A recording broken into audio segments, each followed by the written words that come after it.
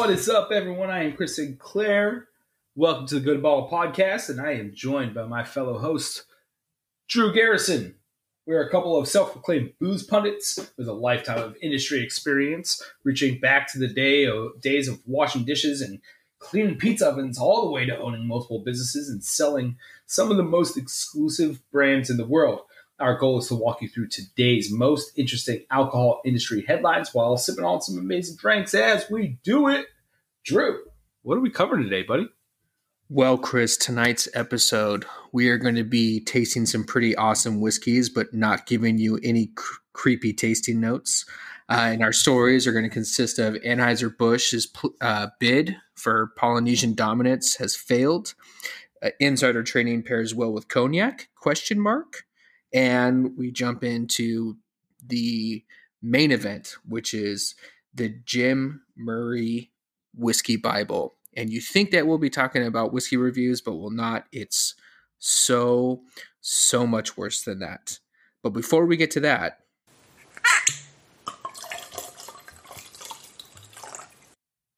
Chris, what are you drinking? I am sipping on some Blanton's, my friend. Oh my gosh, that's super elusive Blanton's. Oh, the stuff that you can't find except for at Costco and your corner liquor store, but only when they get it. Yep. My cork has an L on it, by the way, just for anybody who's curious. Anyone who's looking for the L cork. Can you give some explanation to why somebody would look for the letter L on their cork? Yeah, because if you collect all the letters, the spelling out Blanton's with the two N's, they're different. Then you send them in. Blanton's will send you back a mounted version of all those corks, and the headpiece on the bottle, which is a jockey on a horse, ends up with looking like a horse in full stride when you have every single one of those letters. So, yeah, it's actually pretty cool and one of the few reasons to actually collect a whiskey. Yeah, it's pretty neat. And had they thought that this whiskey would be as elusive or as sought after as it is, they might not have done it. But it at the time when Blanton's was created and, being the original single barrel whiskey, no one really cared about bourbon, really. So they just were creating things to get people to pay attention. And in this case, it kind of worked. And now people can't, I get like 5 to 10 phone calls a day about Blanton's now at the shop. Yeah, I did a whiskey tasting last week, and it was single malts from around the world. And I feel like everybody had a really good time, and we tasted some really amazing stuff, right? So at the very end, the guy that I was co-hosting with asked the group, and because we had done this virtually, he's like, does anybody have any questions for Drew? This guy goes, yeah, I have this question. And mind you, we've been on this call for the past hour talking single malts. How do I get Blanton's? And it was just like... I mean, it's a fair question to someone who might know the answer. Yeah, I guess. I just, you spend over an hour talking about everything but bourbon, and that's still the only thing anybody wants to know about is bourbon. Why do you think the Blanton's is so sought after? Is it the mounting horses, or what? Sure. What do you think it is? I think it's a total package. I think the entire bottling and the package of Blanton's looks great. It looks like the Monty Python Holy Hand Grenade. It's got the horse on top. It's a sexy looking bottle. The script that's on the label, is this like beautiful filigreed cursive Looks like it stems from the time of the founding fathers of America. Everything about it looks like it's OG, and if you haven't had it, there's no way to know that it's not good, right? Right. And everybody who has had it will tell you that it is good, because it is. It's great whiskey. It's spicy.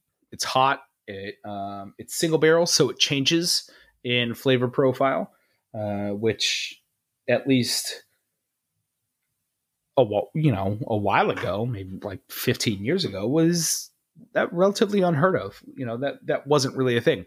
So when I imagine when like Pappy Van Winkle started getting acclaims, when it got written up, won Whiskey of the World, so on and so forth, then all of a sudden people started like really paying attention to bourbons. Because you got to remember, in the 80s, 90s, it wasn't a thing people paid attention to. At that point in time, it was single malt scotches. And that's what people were really paying attention to. That's why we still fight the sort of the misperception of blended scotches that we have now, is because everybody wanted those single malts and the higher years and the higher malts, and how delicate or how different they were the 80s. from year to year. Not the 80s for single malts. Sorry, 90s and early aughts. Yeah. I mean, it sort of started in the 80s, but really it was the 90s and early aughts for single malts. But in the 80s, you had like the whiskey lock, which is, there was enough whiskey floating around Scotland to fill its own lake. And that's when you had massive closures all across Scotland, because distilleries there was nowhere for their whiskey to go. So nobody was making money. No one cared about it. Yeah. I mean, really, if you think like during the 80s and into the 90s, it really was more so vodka. It was the clear spirits that were controlling everything. And then single malt started to make the comeback, followed there quickly by bourbons. And then, just the takeover of American bourbon was just crazy. Yeah. It still remains crazy. I mean, and it's still vodka, right? I mean, vodka is still one of the highest selling categories in the world. And we dive deep into that at a later date, but it still exists, and it still exists for a reason. I blame the 70s and 80s with like the high cocaine usage, and as to why people really love vodka. But we can, like I said, we can get back to that a little bit later. We might have a vodka dedicated episode. As for Blanton's, man, it's good booze, but it's single barrel, and by definition, that just makes it harder to get. It's smaller batches. It's going to be in demand if more than the amount of bottles that they make out of a barrel are wanted. I mean, they pour off enough barrels every year, and it's definitely grown in demand. But it's there's nothing you're going to do. It's a single barrel whiskey, so there's only so much that you possibly can have, and therefore it sort of creates its own demand just based on that, as long as somebody wants it. I think though that there's, as of right now, just like with Pappy, there's a lot of people who just simply haven't had it and they just want to get their hands on it. Yeah, I recently had seen like a whole case stack in Canada of Blanton's, and it was, just kind of shows you how regional sometimes that popularity can be. Whereas, here a case stack of Blanton's would never exist. I mean, it's a situation where it ends up at a Total Wine and the text goes out. It's like, hey, just go and ask the counter. Is it behind the counter? I actually had a friend of mine who was looking for a bottle of Blanton's for her husband for his birthday. And she was like, hey, he really likes this. And, how can you get it? And I was like, okay, well, of course he really likes it. But it's going to be hard to get. You might have to pay secondary. And then the next day, I basically received that text like, oh, hey, Blanton's is at Total Wine if anybody wants it. And then just told her, I was like, hey, go over to Total Wine, ask them if it's behind the counter. And she was able to get it at normal retail and not secondary. So, oh, that's great. Yeah. So, but I mean, even with secondary or not secondary, with the influence of secondary being secondary market, which means after retail. Even with just the influence of the secondary market on retail prices, the fact that somebody can buy a bottle and then resell it at twice the price, three times the price, due to its exclusivity, it's definitely had an influence on retail prices, because why not? As retail shops, we're just trying to survive. We're just trying to pay our bills. We're trying to pay our rent. It's not a fun gamble. We make very strategic choices in where we spend our money, so that way we can survive as a business. So that influence of the secondary market on your primary retail, taking a bottle for Blanton's, which I sell for $60, I've seen as high as 120, 200. But the very first time I got a bottle of Blanton's into the shop, which I had to wheel and deal for, I sold it at 99, and people got so mad at me. They got so mad at me, and someone was like, "Hey, these prices over here are super affordable." And then on Instagram, or on Facebook, I had a bunch of laughing emojis, and I was like, "All right, fuck you guys." I don't know what to do. I'm just trying to survive as a business. But people get mad at you when they call it gouging and what have you, and that's fair to an extent, right? There's a point where it just becomes ridiculous, where you're like, well, yeah, someone will pay this in a year, which at that point in time, I think as a retailer, it costs you more money to leave something on the shelf at that price than it does to just turn it and get return business. But that's it's somebody else's philosophy on their business. Well, yeah. Well, ultimately, when that guy asked me that question last week, I just told him, it comes down to loyalty. Go develop a relationship with your local liquor store. Spend time there. Spend your money there. Get your daily drinkers there, and hopefully, when the time comes and he has an opportunity at Blanton's, you get a shot at it. And I can't stress that enough. There's just, these people who pride themselves on being hunters. It's not a situation where, if you go in, for you, if you have to buy a bunch of stuff you don't want, whether it be cases of vodka or, cases of gin or whatever, peanut butter whiskey they're trying to push on you at that time, then they're like, if you buy a bunch of these, then we'll give you those. You're not requiring customers to do that. And I always think it's ridiculous when people are upset at retailers for having to mark up stuff, because it's like, well, I had to buy 3 cases of crap in order to get a case of that. And even a case might be generous, So well, I also think it's ridiculous when people don't want to explore within the category they claim to love so much. Yeah.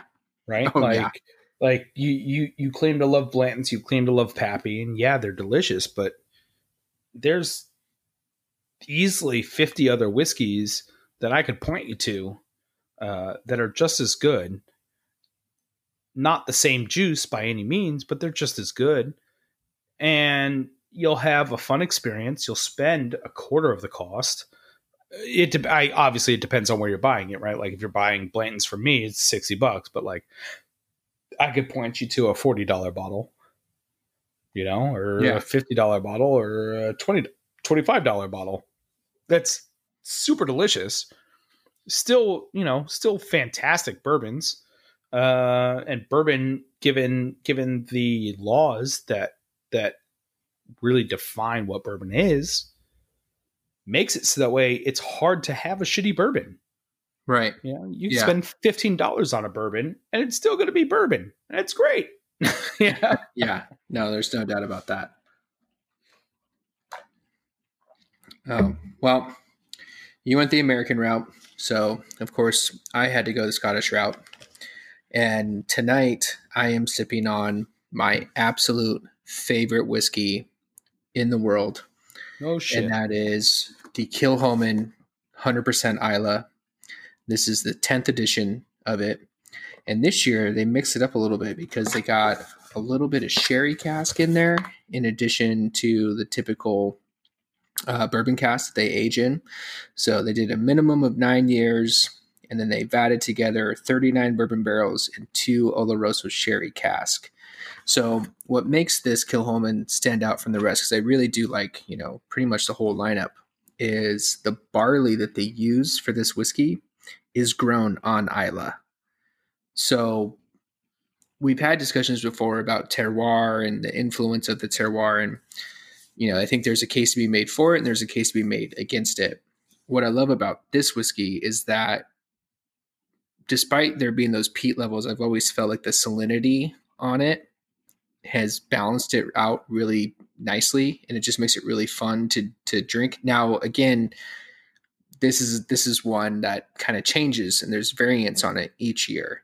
But I've loved every one. I got turned on to this when I first started working for JVS 3 years ago. So the first one I had was the 7th edition, and it's just such a beautiful whiskey, and I love it so much. And obviously, there's some inherent bias there. But I will say that this is the one bottle that I buy every single year that it comes out, without question. And I usually only get one of them because I just like to drink it throughout the year, and then I usually wrap it up right before the next one comes out because it is a consistently in the fall.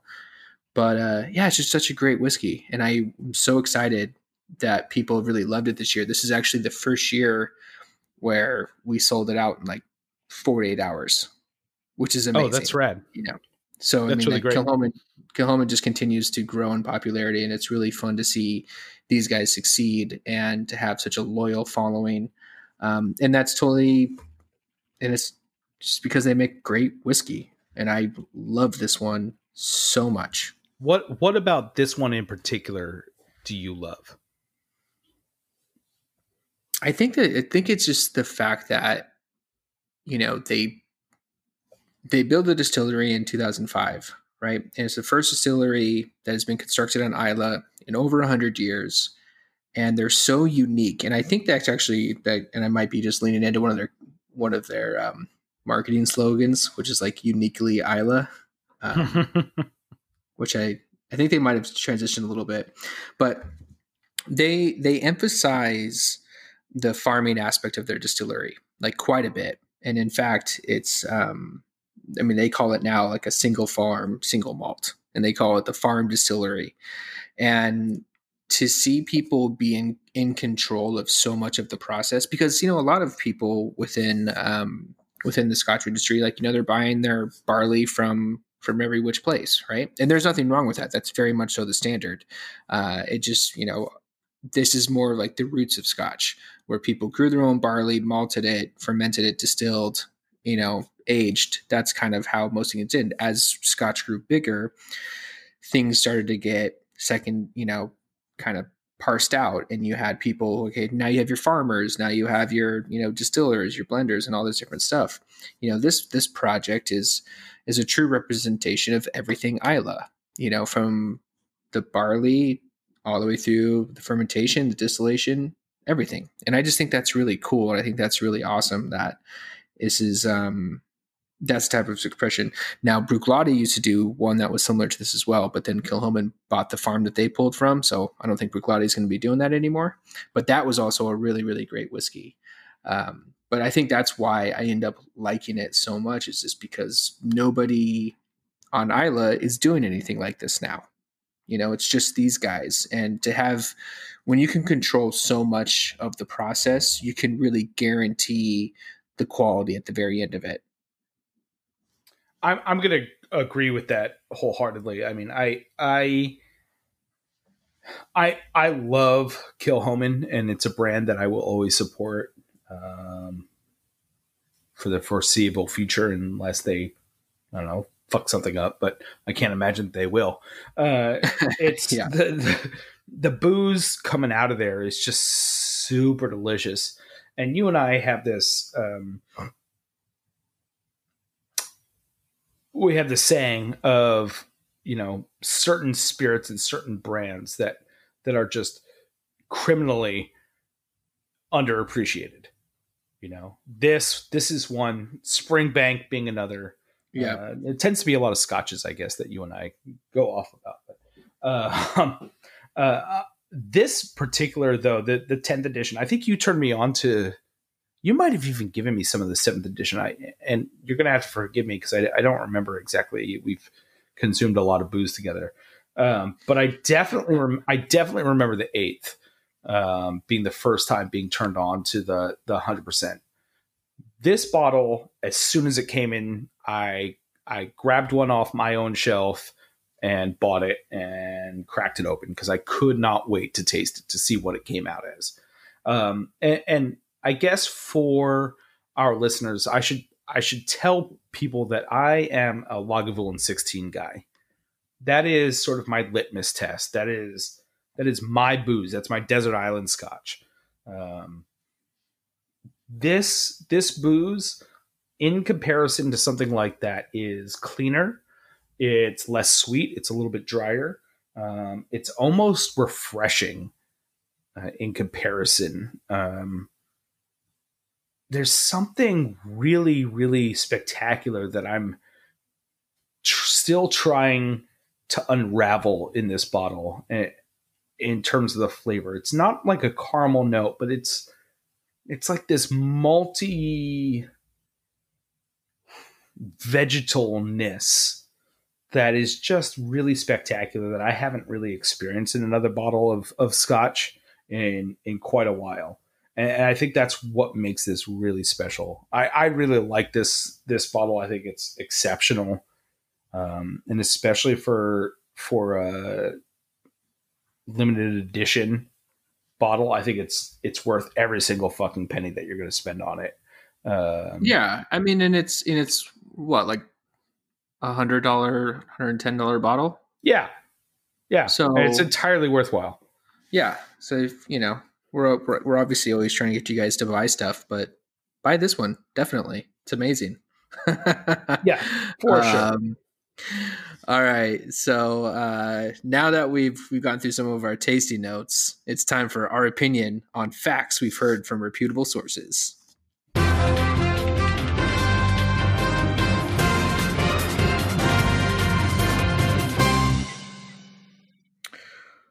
So the DOJ just approved the sale and buyout of Anheuser-Busch and the Craft Brew Alliance. And part of that deal is when they do complete the purchase, which is a $220 million deal, they have to sell off Kona Brewery. And the reason being is because have they not done that, they would have controlled 41% of the market share on the island of Hawaii. So the Department of Justice came in, said that's going to be too close to monopoly and will lead to unfair business practices. So part of their deal is buying it and then selling off Kona Brewery within the next, I think 3 to 6 months. So, Chris, with this being the case, should the DOJ be dictating the terms of big buyouts like this? Yeah, fuck yeah, they should. Absolutely. I mean, especially for someone like Anheuser-Busch. I honestly, with this DOJ politics aside, I'm surprised that they did. This tends to be something that feels like it would be right in this administration's wheelhouse, but I'm glad that they told them to sell off Kona. It probably wasn't just Kona, but it was probably like, this is the most obvious percentage wise of like, you can't have this. And Anheuser-Busch has been in the game of buying up shit all up and down the West Coast in the last like 5-10 years. They've been doing a great job at it business wise of cornering the market in that way, but they're getting really, really close. And I don't think, especially on an island like Hawaii or an archipelago like Hawaii, I don't think they should have that much control.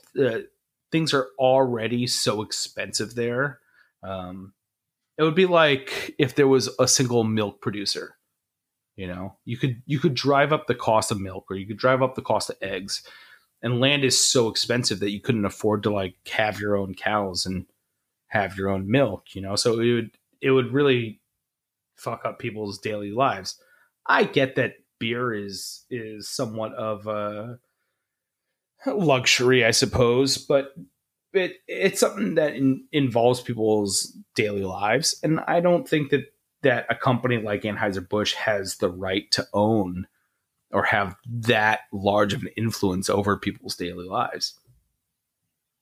Yeah, yeah. It was kind of interesting because I don't necessarily know if I understand all these things completely, but part of it is they can't have any controlling interest in like actually on the Hawaiian Islands, but then in the States they can have some sort of involvement. So I don't know if you understood that more than I did, or if I just misread something. But it I think was I think it just comes down to what's available on the islands.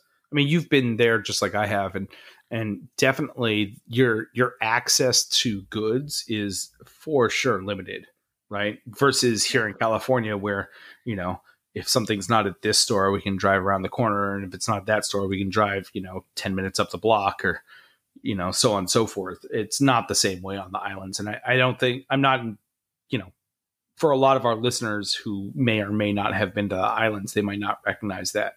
And that's fine and quaint if you're going to visit, but if you actually live there and that's your daily life, then that sucks. right. Yeah, I mean, and again, like you control that much of the market, you can really price people out. So I guess good on the DOJ for saying no to, like I said, the Polynesian dominance that Anheuser tried to execute. Yeah, I'm pretty surprised again with this DOJ. I think something in this way, in this realm, is a little bit easier to see. We'll see what happens, with digital in the digital space and the internet space, but I'm pretty happy in this day and age that people are still calling sort of bullshit on large companies. We don't see it that often, or in my opinion, often enough. Yo. So former Campari CEO Marco Pirelli Cipo is accused of tipping off his friend David Blee that Campari was poised to outright buy Grand Marnier. This prompted Blee to make an unusual investment, according to prosecutors, in which he made a whopping $40,000. Marco obviously denies that this is the case, and at 77-year-old, he is not worried about the fines that could be levied against him, but rather that his reputation is being tarnished at this time. Chris, do you think insider trading took place at this fancy dinner party? Yes. I'll put it as simply as this. I think wealthy people are going to do what wealthy people do, which is talk to each other and help each other out. And sometimes it might feel inconsequential. It might just seem like rumors. But if that's your wealth of information and you're getting it from other people who are in the know and you can profit off of it, then that, in fact, is insider trading. I don't, just because it happens to be convenient or inconvenient, insider trading doesn't need to happen to be, I don't know, some fool from, across town who calls you up and out of nowhere who you don't know and goes, "Hey, bub, by the way, I don't know if you know this, but if you look inside my trench coat, I've got a ticket here for you. It's got everything that's going to happen." Convoluted example. Jesus. That's true. I've gone from like Wall Street to like the guy who's selling watches out of his trench coat. Anyway, I think a lot of people when they think about insider trading, I think that they assume that there's some sort of malice involved, or 100%. That's exactly what I thought. Yes. I tend to fall into the line of thinking that insider trading just happens to be your life. And if people aren't careful in sharing that information, then you are going to end up with better information than everybody else on the planet. and therefore you could profit off of it. Now, you said a whopping 40 G's. 40 G's is a lot of fucking money. It doesn't sound like a lot of money. We're in California. It even sounds like even less amount of money. I tell you, my folks being in the Midwest, having 40 G's is a big deal. And they're considered blue collar, you know? And it's, I don't know. Yeah, okay. It was an easy 40 G's. Fine. And it just happened to come on a whim because he was like, oh, let me make a gamble out of this information that I heard. Fine. Okay. It's still insider trading because you talk to someone who knew some information. They just happen to be in your social realm. And this happens a lot, but you got caught. Therefore, you gotta pay the piper. Well, let's be clear here. There's accusations. There hasn't been any proof outside of the fact that they know that Bly was at Pirelli's house the night before, and that, again, they characterized his investment as unusual. And I think when you say that a lot of people look at it, there has to be like some sort of malice behind crimes like this. I think that a lot has to do with the fact that this is so foreign to me. Like, obviously, there's a huge connection to our industry with it being Grand Marnier and Campari, but I don't pay attention to the stock market. I don't necessarily, like, I mean, I understand the concept of investing, but I don't really know how it works. I understand what insider, Right, I understand what insider trading is. I get that. I totally understand. And your reasoning makes absolute sense to me. I just want to make sure that you don't get too far off the rails and be like, this guy absolutely did it. They don't have proof of it. They're trying to prove it. It's more of like a circumstantial thing. It's like, he was here the night before, the next day he makes this investment, and then the company sells a few weeks later and he makes 40 grand, Sure. Yep. Absolutely.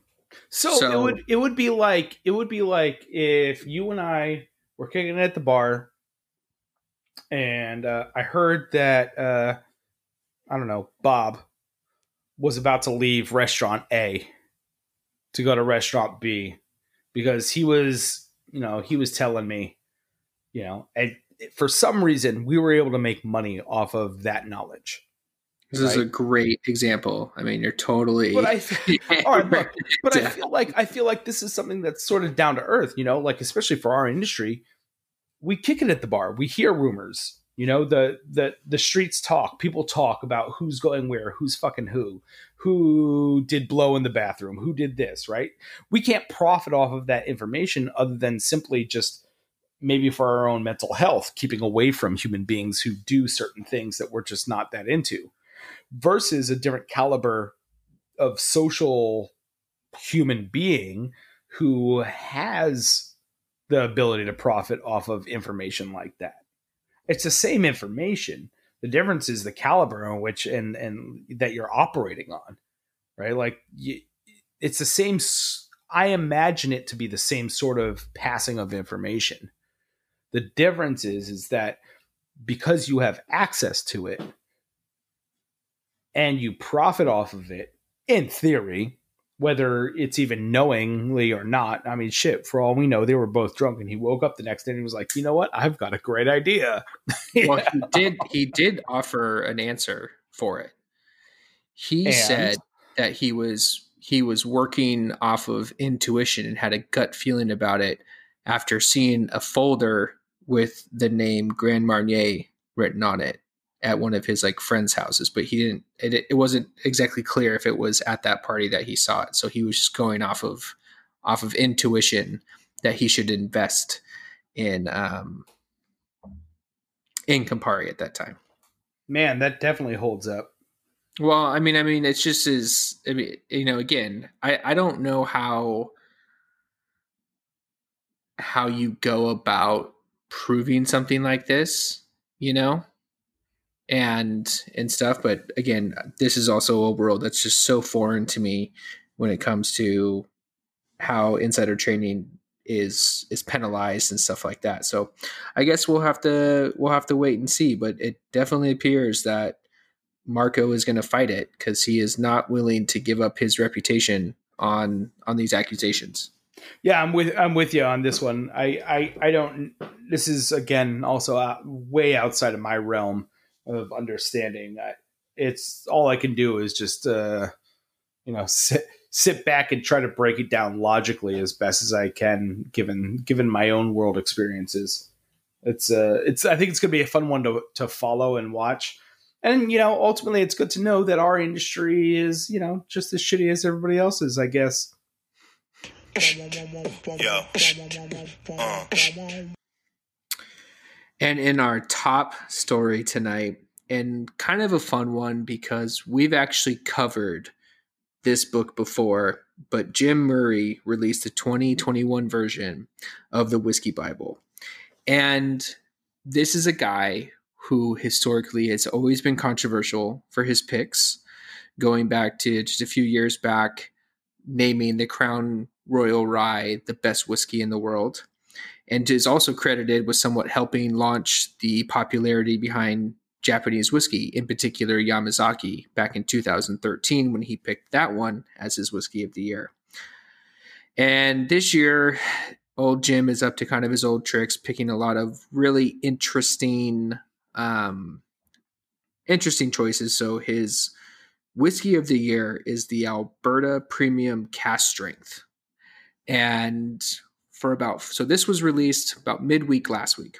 And for about 4 to 5 days, that's the only thing that people were talking about was another crazy pick from Jim Murray. And, of course, brands are going out. They're talking about the different scores that they've received. And then, somewhat out of the blue for a lot of people, the whiskey consultant, writer, co-founder of Our Whiskey and former editor of ScotchWhiskey.com, Becky Paskin, who is highly respected throughout the industry, came out and wrote a Facebook post that accuses Jim Murray of being excessively sexist and detrimental to women in whiskey, and was just sick and tired of it. She said in the 2021 edition, there are 34 references to whiskey being sexy and many more crudely comparing whiskey to having sex with women.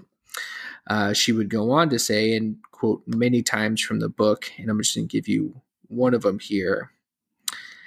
So in talking about Penderyn Celt, which is one of the whiskeys I actually sell out of Wales, Penderyn is made by an all-female team of distillers and blenders, yet this is how he refers to their whiskey. If this was a woman, I want to make love to it every night, and in the morning and afternoon, if I could find time and energy. So obviously this sets off a little bit of a fever pitch, and her post had over 1,000 likes or loves or any kind of emotion, 217 comments, 411 shares. It's been on every whiskey group for the past few days. And Chris, I know this is relatively new information to you, but what are your feelings towards Jim Murray and his Whiskey Bible? They're complicated. And I feel okay in saying that. You're not saying it online, so it's a safer space. I think that this is online. The difference is that it's just a conversation between you and I until we publish it. But I'm fine with saying that it's complicated. I think admitting that there's a sexualized air to alcohol and the place that it occupies socially in our lives, I think is okay. But I think that in doing so requires a sense of circumspect and responsibility to reading the fucking room. Circumspect? Circumspect. Like understanding your surroundings and understanding yourself and understanding the other people around you and how they interpret what it is that you're emoting, that you are trying to communicate. Devolving into sex is easy. And for all likelihood, that's probably why Jim Murray got as popular as he did when he started writing, and that's using evocative language like that is used for a reason. And it's certainly not something that Jim Murray created, right? I mean, go back fucking Marquis de Sade and what have you, you know? I mean, there's writing about sex is nothing new.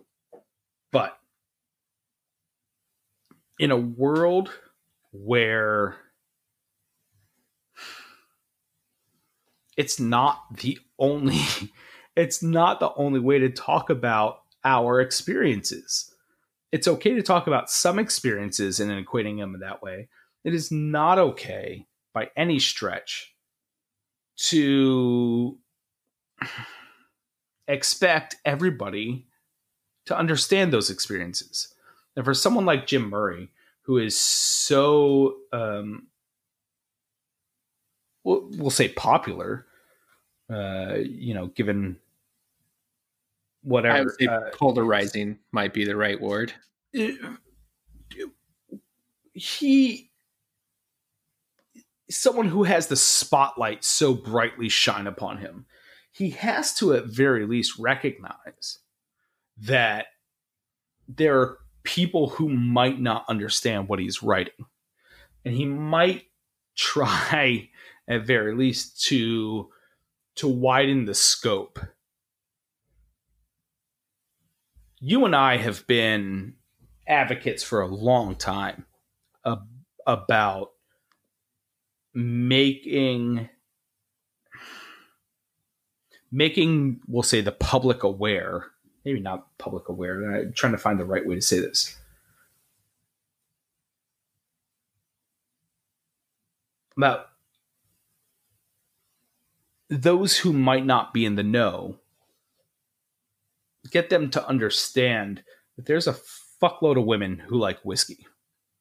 I mean, I can't tell you the amount of times from behind the bar when I've had a dude show up and he's like, "Hey, let me get a beer, and then can you make a girly drink for my date?" And I say, "Okay, like an old fashioned or a Manhattan." They're like, "What? No, like something sweet." And I'm like, "I gotta tell you, man, there's probably more women at this bar who drink old fashions than not." And those guys are just beside themselves. I think someone like Jim Murray is someone who's reached the peak and never failed, never paused to look around to take a lay of the land. Yeah, I think he's definitely tone deaf to the room. And that's what a lot of people bring up. And a lot of people say, I mean, and even as Murray's been approached by it, of course, he's doubled down. And I quote him in saying, "I am a professional writer and use a language that adults, for the Whiskey Bible is designed for, can relate to. I paint pictures of whiskey." And I think someone's definitely got a flowery self-image. That's for sure. Yeah. And, I've never, I guess, understood a lot of his stuff. And I think what really bothers me about the whole situation, outside of the fact that, he's disenfranchising women, with his writing and stuff like that. Again, this is something that I think we're all trying to be more sensitive to, is being empathetic to other people in our scenarios that we're not considering. And, but, for the previous few days before, Becky made her post, all the criticism was all the same of Jim, right? It was, oh, he's bought off, he has terrible taste, and all that. I mean, I went back and forth with a whiskey enthusiast in Southern California about it. He was texting me and he was like, "Isn't this weird that he always only goes for these things?" It's like, who cares, man? Like, they're whiskey reviews. Like, the fact that we put stock into any of these things drives me nuts. But I tell you, at the end of the day, if it helps me sell a few bottles of whiskey, I'll take it. But I'm not going to, I certainly, don't take, and pun intended, his word as gospel. I think he's ridiculous, but it helps me sell whiskey. So I'll use it. I don't really care. And sure, then now, and I mean, you and I have also, I mean, we've enjoyed how much he's pissed people off with his reviews. You know, Absolutely. I mean, and in fact, I think there was someone actually brought that to my attention that last year when this came out, I actually said I would love to carry the amount of clout that Murray does, where my opinion can make so many people mad. Like that totally. is the thing. Yeah. Now, I mean, I certainly don't want to be known for Mhm. some of these Having extreme, having misogynistic views yeah, on whiskey and whiskey yeah, consumption. which only makes me feel that the fact that I never do tasting notes was like the best idea I've ever had as a young professional in this business, because they won't come back to haunt me. But I think the thing that is started to emerge is, you know, now you have, of course, brands are coming out and they're decrying everything that he's said, and they're like, we no longer support the whiskey Bible. And it's just kind of like, it's like, man, 3 days ago you were talking about how you got this award and you got that award, and now you're saying that this guy sucks. And I mean, even in one major company was like, you know, we never got the full transcripts of Jim's reviews, and now we're reviewing that, but we totally, you know, we don't agree with any of this stuff. And it's just kind of like, okay, but he's always written like this. So your ignorance towards the most recent edition does not cover everything. You know, like you can't just be like, oh, it's just this one off. It wasn't a one off. It's an all the time thing, you know? So Well, I think what that goes to show is that they never really cared about what he said as long as it said what they wanted to hear, right. right? Uh, I mean, and that's fine, but sort of say that, I guess, you know, like we never actually read what he wrote. We just appreciated his palette. You know, I think would be a semi-legitimate defense, I guess, at this point in time. Well, I think that's the case with most people. Is most people didn't actually read the notes. It was always just about the scores, which is understandable, you know, because it's like, why would you buy that book? There was no reason to. But so this has been really interesting to kind of see what people have said and how they go about that. But yeah, I don't know. I don't know what the right answer is. I mean, I totally think that this is a person that, you know, his career very well might be over. You know, there will not be any more whiskey Bibles, and I don't know if that's the right answer. I don't know if that's the right answer. I mean, for sure, that's going to end up, you know, some, you know, conservative old white man's going to be like, look, cancel culture got a hold of even the whiskey world. But it's not. I mean, that's an oversimplification, and it's ultimately like if you're a jackass, you're going to get someone's going to eventually call you out for being a jackass, you know? So maybe don't be a jackass. Don't get mad that people are calling other people out for being a jackass. And Well, maybe there's you certainly just that already. I mean, you're definitely seeing people doubling down. I compare it to like the Goya situation with Trump. sure. Yeah, yeah, The yeah. president of Goya comes out, says that, you know, he loves Trump and everything like that, and supports him. So then half the country then goes, oh, well, we're not buying Goya anymore. And then the other half of the country who's never bought Goya before is like, we're buying Goya now, you know? Right, right, right. And I've already seen this transpire in these whiskey groups where people are being like, well, I'm going out and buying this book now. It's like, you guys, remember last week when we pretty much all collectively hated this guy? Like, go back to that. Like, it's Well, funny, it's Chris. It's like because it's not for the reasons they like. yeah, like It's his you know, whiskey opinion, which is yeah. ultimately what should be the basis of judgment, right? And at least in this scenario, should be the ultimate, led to everybody almost universally thinking that he was a joke that was within the industry, and even people who are a little bit more savvy to whiskey and everything like that. However, then people start to take a closer look, finds out that his language doesn't really jive with what their belief systems are, and now when people turn around and say, you know, F this guy, we don't support him, we don't support this, those same people who are like, yeah, his palate is trash, is like, well, now I'm gonna buy his book because, you know, PC culture. You're like, oh my God, what are we doing here?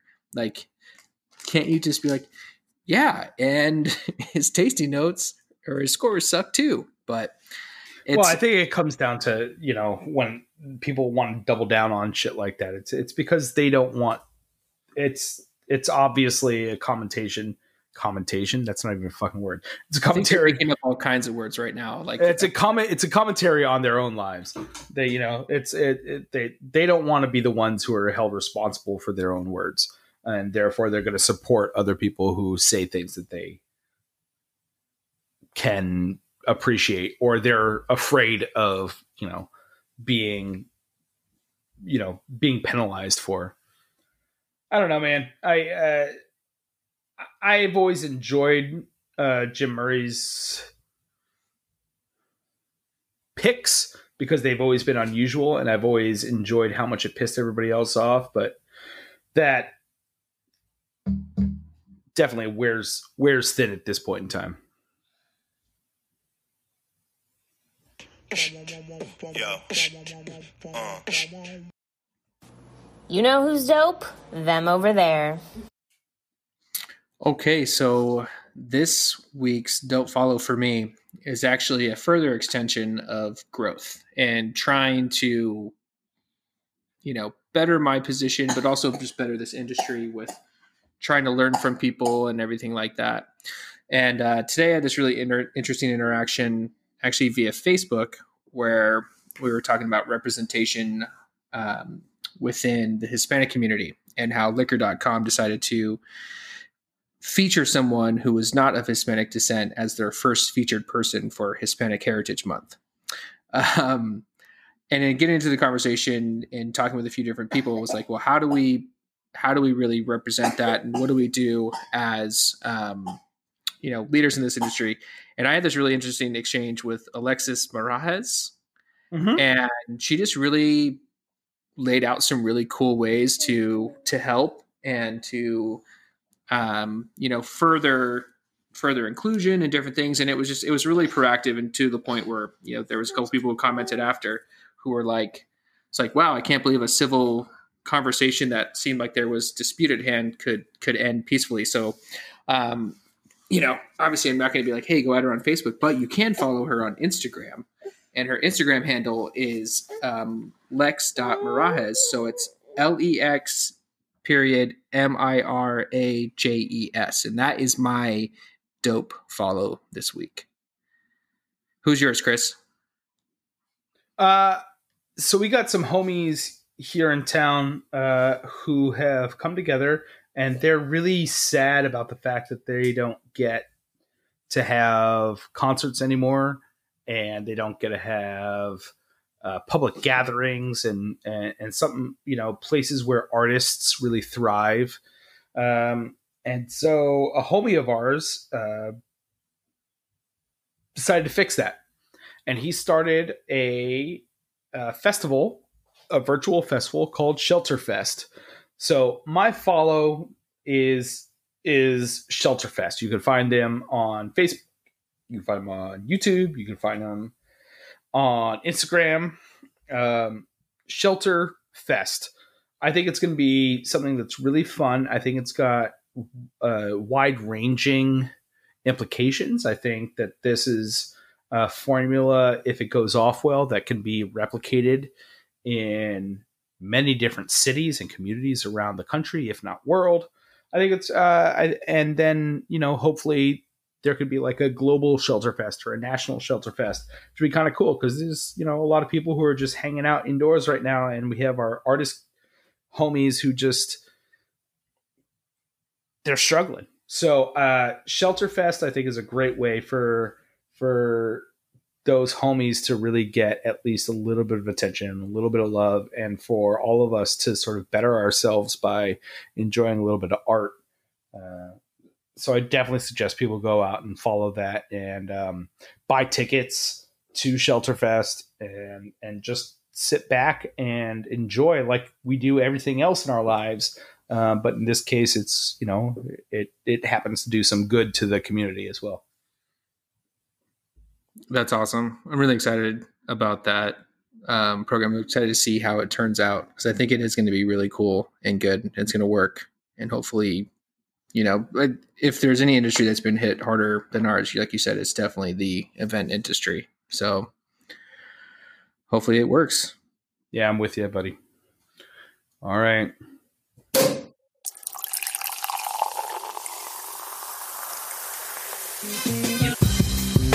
The Good Bottle Podcast is a production of Fluid Concepts, edited and researched by these two guys. Music is by two talented brothers of moderate handsomeness, Leon and Chase Moore.